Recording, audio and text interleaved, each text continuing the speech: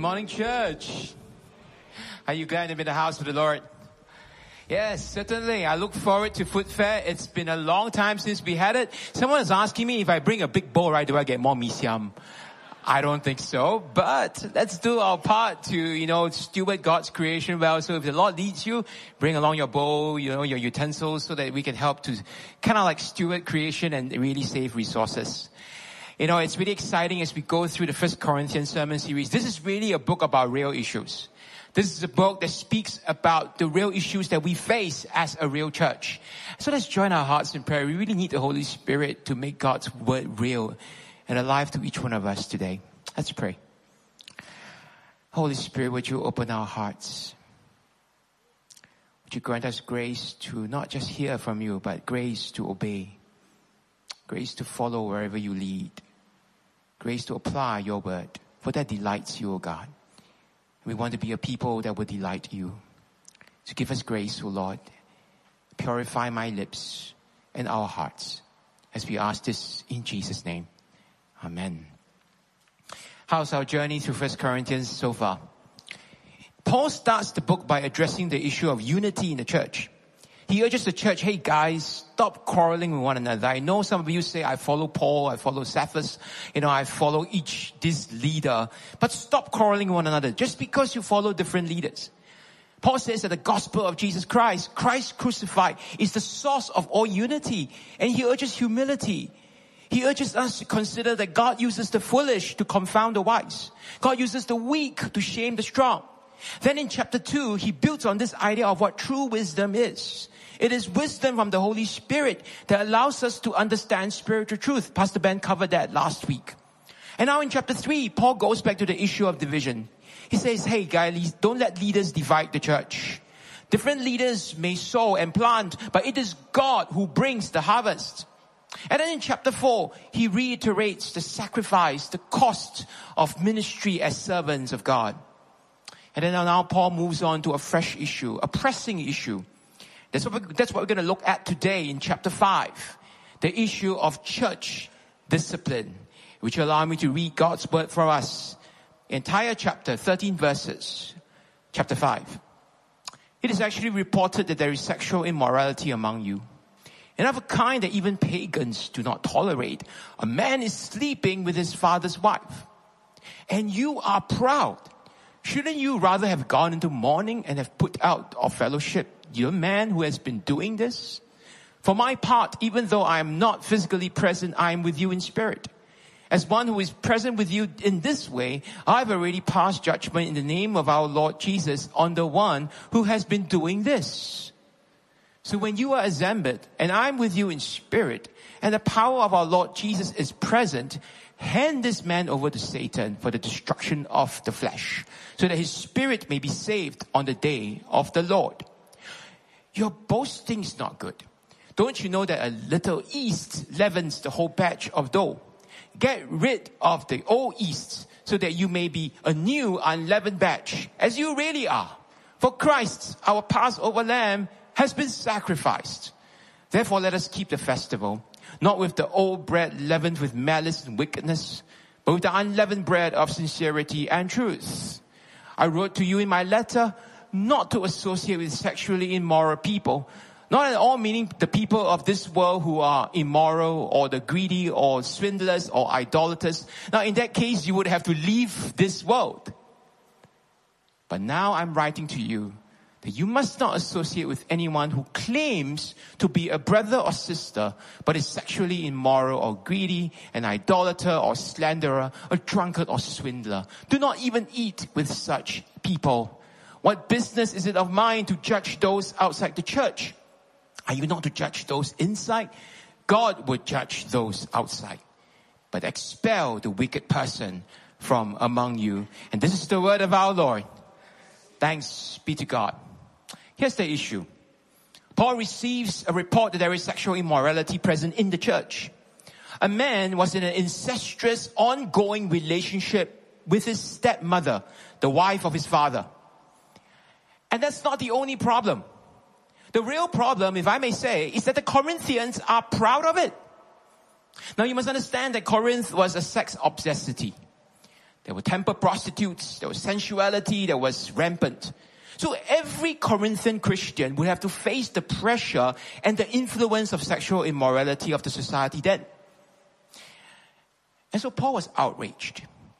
He was outraged that the church in Corinth, they were actually proud of their ability to tolerate or even embrace such sexual immorality amongst them. They are proud that they are broad-minded about such things. And for Paul, it's deeply concerning that the church is not concerned at all. Their blasé, very arrogant attitude, tolerating this sin, deeply disturbs him. Maybe this man who was committing incest, he was an influential member of the church. And therefore the church did not dare to do anything. We do not know. But Paul steps in and calls for discipline. This sermon I'm going to cover why is discipline needed. When is it called for? How it is administered. What are some of the challenges we face today as a church where discipline is concerned? First question, why is discipline needed? Number one is to deal with the sin of the individual. Paul says in verse 5, hand this man over to Satan so that his flesh may be destroyed. Now some of you may be thinking, is this some black magic ceremony that you watch in K-dramas and movies, like casting a curse on a man? No, my friends, to hand this man over to Satan is another way of saying, put this man out of your fellowship. Expel this wicked person among you. But why to Satan? Now, you must understand that Paul was in fact referring to what we call an Old Testament understanding of sacred space, where sin is removed from the place where God resides. So imagine with me, and you know this, sin is removed from the Garden of Eden when Adam and Eve fell. They were expelled. Sin was removed from the tabernacle and the temple, the place where God resides. And now amongst the church, the people of God, Paul is saying, expel this wicked person. Hand him over to Satan, a place where Satan still has dominion, which is the world. Now you may say, isn't this very harsh? And here's the point. Casting him out is a radical move, yes. But the purpose to exclude him from fellowship is so that his flesh, his sinful nature may be destroyed as he comes to repentance and returns to God. So it is a very radical move, but it's a necessary move to cast the person out so that the person may recognize, oh, I'm out of the community, I'm out of fellowship, I need to turn back to God. It's a hope that they come to repentance. It's not a guarantee, by the way. You can only hope for it. But that's the first thing. Why is discipline needed? To deal with the sin of the individual. Discipline is also needed to deal with an arrogant church. Here Paul makes a reference to the Old Testament. The very defining event of the Passover. Those of you who know, in Exodus chapter 12, the Lord passed over the doors of the Israelite homes, right in Egypt. And whenever there's blood smeared, blood of the lamb sacrificed, smeared on the door, the Lord will pass over. But without blood, the angel of death would strike. And many homes of the Egyptians had their firstborn killed. Now, on the night of the Passover, Israel ate what we call unleavened bread. Now, today in Singapore, we love our bread with yeast because it's fluffy, it's soft, it rises. But unleavened bread is flat bread without yeast. And the idea here is that yeast is like sin. Because yeast will spread through the dough and causes it to rise. Sin, similarly, if you do not check it, if you tolerate it, it's like yeast that will spread and infect your entire body. And so God was teaching His people, the ancient people of the Israelites, that they are to be distinct from the world. As bread is to be without yeast, they are to be free from anything that might spread and infect them as the people of God. And so Paul was in fact telling the church in Corinth, if I may paraphrase verse 7, he tells them, you are Passover people. You are called to be pure, undefiled, unleavened, and holy, just as Christ, who is pure and without blemish, was sacrificed for you. Paul was telling the church in Corinth, hey guys, if you accept and tolerate the blatant sin of this man, and if you are even proud of the ability to accept it, guess what? Over time, like yeast, it's small. It will infect the entire church. Well, some of us may not really identify with bread without yeast, but some of us eat cheese, right?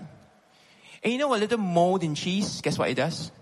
It will spread to the entire loaf of cheese. And in time to come, the cheese is completely inedible. And so my friends, today, are we so arrogant so as to tolerate sin and let it infect the church? That's the point. Do we turn a blind eye to blatant sin? But by doing so, we are actually infecting not just ourselves, but the entire community of God. You know, I was thinking, are we truly Passover people? Do we keep ourselves pure for the Passover of God's judgment? Or do we pass over impurity and find ourselves in God's judgment? What do we do? What would you do? And that brings me to my second question. When is discipline called for?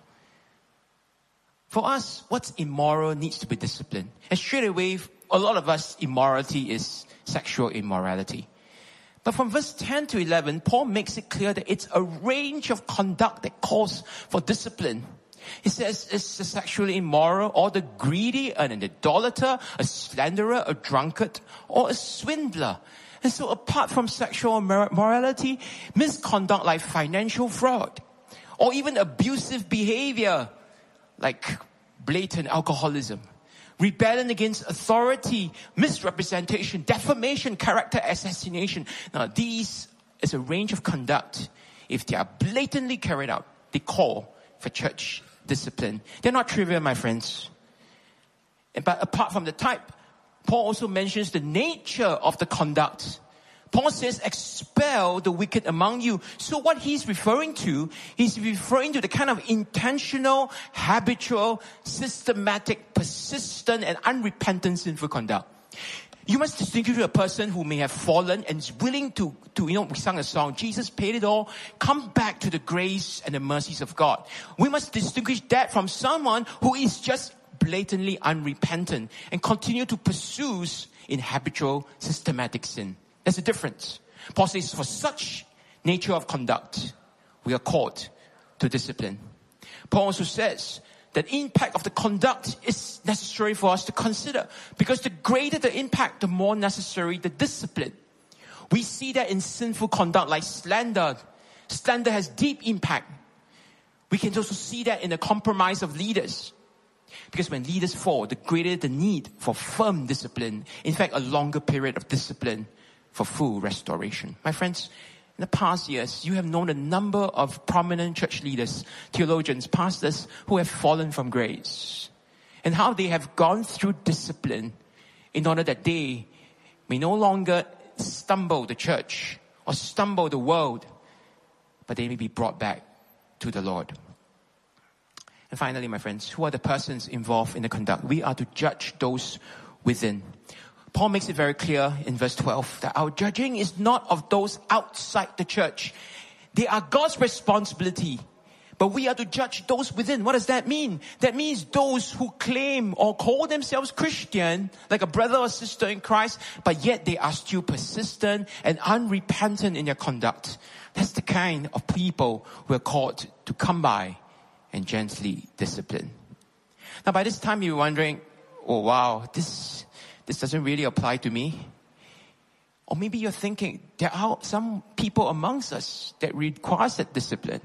So how is that discipline administered? And here's the crux, the process for discipline. Paul says, expel the wicked. What does that mean? Hand them over to Satan. In the context of Paul's time, he was referring to excommunication. In his time, that will mean being excluded from the fellowship of the church in meals and Holy Communion. Because in the days of Paul, the church gathered in small groups. And every time they gathered, they would have a meal together and then they would celebrate Holy Communion together. And so by excommunication, Paul is saying, don't have that person join your fellowship. But how do we apply that in a contemporary church today? Today, let me ask you a question. Do we actually excommunicate? Now, my friends, we got to go back to the effectiveness of the measure. Is excommunication actually effective in the modern church today? Because if you turn someone away, guess what? The person goes down to the next church down the street. The person would join another church online. So you must understand that in Paul's time, there was only one church. The church that met in the small group. Today, we have so many options. The excommunication may not be the most effective way to discipline. And here's the point. Matthew 18:15-18 actually provides us a process by which we can discipline. Let me share that with you for your thoughtful consideration. Matthew 18 says this, if your brother or sister sins, go and point out their fault. Just between the two of you. If they listen to you, you have won them over. But if they will not listen, take one or two others so that every matter may be established by the testimony of 2 to 3 witnesses. Now, if they still refuse to listen, tell it to the church. And if they refuse to listen even to the church, treat them as you would a pagan or tax collector. And so in my view, I think a process for discipline can look like this. It starts with private conversation. It starts with you having that one-on-one conversation with a brother or sister whom you notice may be in sin. Have that honest conversation. If the person refuses to repent and it moves on to what we call a group discussion, where you involve 2 or 3 others as witnesses. If the person still refuses to repent, then you will bring it to the church leaders. And guess what the church leaders will do? We will then confront, we will examine the matter, we will look into the details. And if the person still refuses to repent, then that's where you exact discipline. What does that mean? Number 1, discipline can mean a removal from leadership or volunteering position. Because that's important. As leaders, even as volunteers, we are front-facing. And the truth is that we can stumble the church and stumble the world if we are not removed from that position of limelight. And the truth is, in our time here as a church, we have asked persons to step down if they have been found to be committing in persistent and blatant sin. Number 2, and I think it's more drastic, is that we exclude from a small group meeting. Now this one requires much prayerful consideration. But there may be a place where the toxicity of that person and what he's doing may require us to gently step in. Can we invite you to leave the small group for a season? But this does not extend to refusing entry to a public meeting like a service. Because the service is open to all. Believer or non-believer, it's open to all to come. We believe that the service is a place where the means of God's grace can come to help a person repent and transform. Of course, unless the person disrupts the order of the service. And finally, my friends, removal of membership. In the Methodist Church, we have a process under the Book of Discipline to remove a member. And it involves a tedious process of investigation, charging the person, going through the full process to remove a person as a member. But despite all these measures, there's one thing I want to remind all of us. The purpose of discipline is never to punish. The purpose of discipline is always for restoration. Amen? And that is the heart of the matter. And despite the various measures I've highlighted, members should continue to lovingly journey with the person being disciplined if the person is willing. If the person is willing, we don't let the person go. We continue to journey. We continue to support in prayer. We continue to urge, we even continue to rebuke, that the person may one day come back to the Lord. Now here I want to be very honest with you. There's some challenges for discipline today in our very contemporary society. I mean, we look at chapter 5 and we say, hey, this chapter doesn't really apply to us. But there are many lessons for us from chapter 5. But there are too many challenges for us today. What are the challenges for discipline? Number 1, there's too much emphasis on individual responsibility in our world today. The person is accountable to God, what? And so who am I to step in, right? Let the person, be judged by God. Who am I to step in? So this idea of individualism, this idea of individual society has plagued the church. And it has plagued us today. We no longer are concerned for our brothers and sisters to help them walk in holiness because we say that's your individual walk. But no, that's not a biblical picture, my friends. As a community of faith, we help one another. Our faith is personal, but it's never private. Our faith is personal, but it's not private. It's meant to be shared in community, helping one another grow in holiness. Number 2, the second challenge is too much fear of being a busybody. Don't kaypoh lah. You see somebody, hey, wow, I know that person, maybe even my small group member, wow, he's like behaving strangely with this woman who is not his wife. Don't kepo lah. Let the wife handle it lah. You know. Yesterday I was speaking at TSS Saturday service, and I spoke to this the ladies from Hong Kong, and they're using Cantonese mo pakwa. Those of you who understand Cantonese, pakwa, right? It's pakwa. It's like don't be a busybody. That's a culture that we have today. Don't be a busybody. Number 3, too unkind to judge anybody. Who am I to judge, right? Who am I to judge? As a church, we should always love, embrace. We cannot condemn. No, my friends, there is a place for us to judge with love. Fourthly, and this breaks my heart, we're too large a church for real accountability. Too large a church for real accountability. In the early church, in Paul's time, if you are committing blatant sin, the entire small group knows, and they will help you walk right with God. Today, you can slip in and slip out, and nobody really knows how you are. You can also be in a small group, and nobody really knows how you are in your faith journey. But are we really too large for real accountability? But we can be small. We have discipleship bands.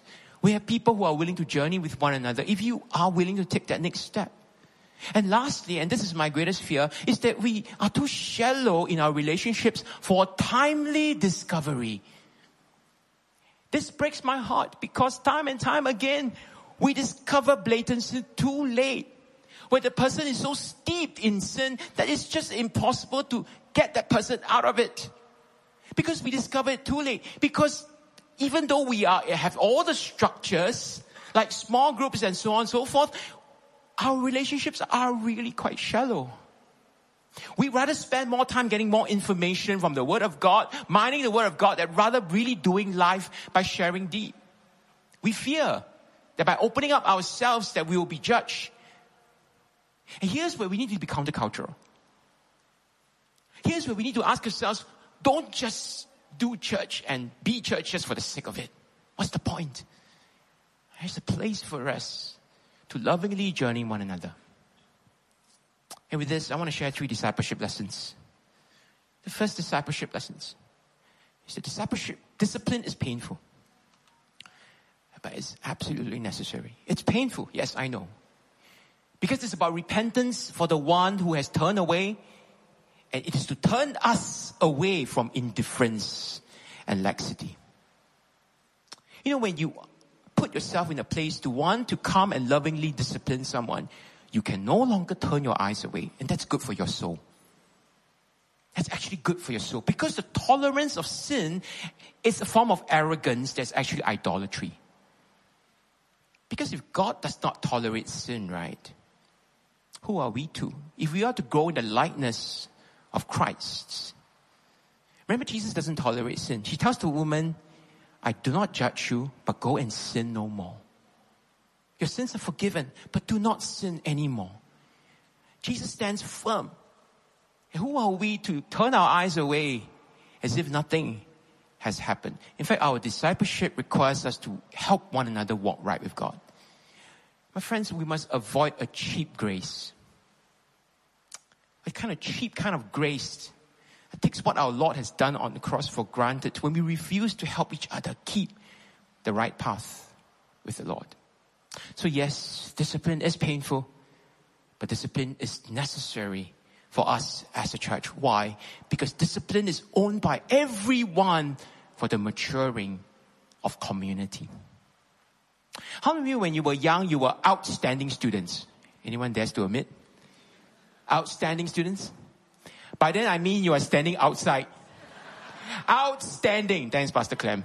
Outstanding because you're called to pull your ear and then stand outside the class. So you're an outstanding student. I guess some of you will then raise your hands. I was an outstanding student. See that we understand discipline like that. Outstanding, pull your ear because it's punishment. No, my friends. The biblical understanding of discipline is never to punish. It's always to train for maturity. Hebrews chapter 12. Read the passage. The Lord disciplines those He loves. The original Greek word for discipline is child training. And those of us as parents, we know. Constantly we have to train our children so that they may grow up right and mature.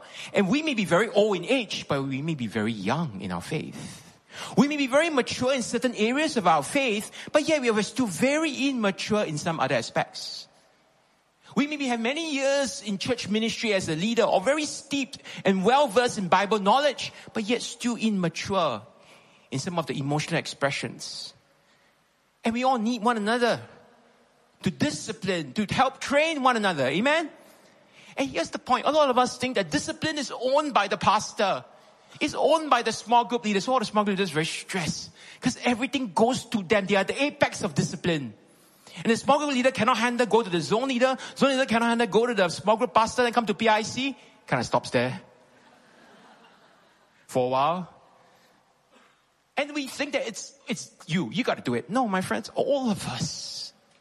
If you forget anything I've said, catch this heart of my heart for this chapter 5.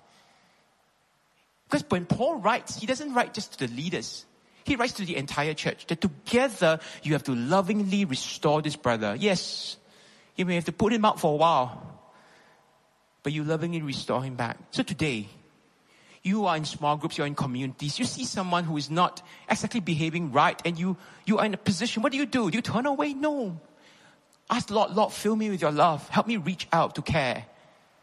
And then you see your community explode in maturity. Because I dare tell you, the world is waiting to see such a community. Because the world will say, you Christians call yourself a place where you forgive one another, you receive the forgiveness, but you don't seem to take sin very seriously. You seem to cover up. We stumble the church, my friends. But when we gather together and have this kind of transparent relationship, it makes our community distinctive. I dare tell you, it's going to be a light to the world. You know, this sermon has caused me to think about a conversation I need to have with your brother. And when I go to him, I do not go as PIC. I go as Raymond. He's my brother. It's going to be a difficult conversation, but it's a necessary one. And so as I go through that, what I'm going to say to him, I pray, God, you fill me with your love. Bathe me in your love. Let me not judge, but let me come to a place where I lovingly journey with someone. That brings me to my last discipleship lesson. Discipline is imposed with love, for restoration and healing. Paul says in verse 8, he tells the people, the church, you are to celebrate the festival of unleavened bread with sincerity and love. Sincerity and truth. So yes, there has to be truth, but there has to be love. And we call to speak the truth always in love. Discipline is never about punishment. It's about restoration. And it's this atmosphere of openness and sincerity and truthfulness that our sin and our failure can be properly dealt with. Not with judgmentalism, but openly, courageously, with consistency. As I close, I want to paraphrase a quote by William Barclay. He says, discipline is never to satisfy the one who imposes it. Discipline is to heal and restore the person who goes through it, so that the church is stronger at the end of it. So that the church is stronger at the end of it. Do you want to see your small groups and communities grow in strength? Do you want to see us maturing in our love for each other? Let's not turn away from discipline. There is a place for it. To do so in love. Let's own discipline together as the people of God. Amen. And I pray the Lord would just touch your heart today. Really, we are not in a position to judge.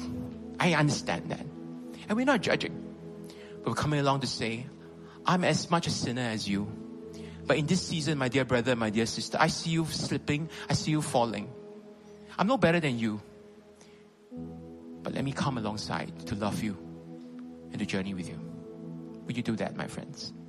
Will you help someone who needs that loving discipline from you? Join me in prayer. Come, let's pray.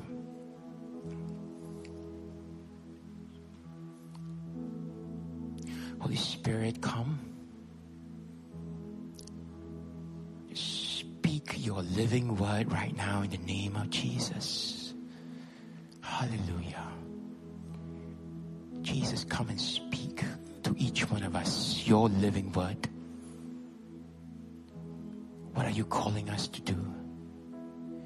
Maybe it is to pray for someone. Maybe it's to have the courage to have that crucial conversation. Maybe for some of us here, we are the ones who need that discipline. Not that the Lord disciplines you out of His love. Not that the Lord cares for you enough to come to you and put you through a season of discipline, that your heart may be restored to Him. Oh Lord, give us grace to respond as you speak your word to each one of us. Hallelujah. Thank you, Lord. As the people of God, give us clean hands, give us pure hearts. Have us seek your face, turn from our wicked ways, and allow you to empower us for a victorious life, a life that Jesus has won for us. Hear our prayers, O Lord, as we ask this in Jesus' name. Amen.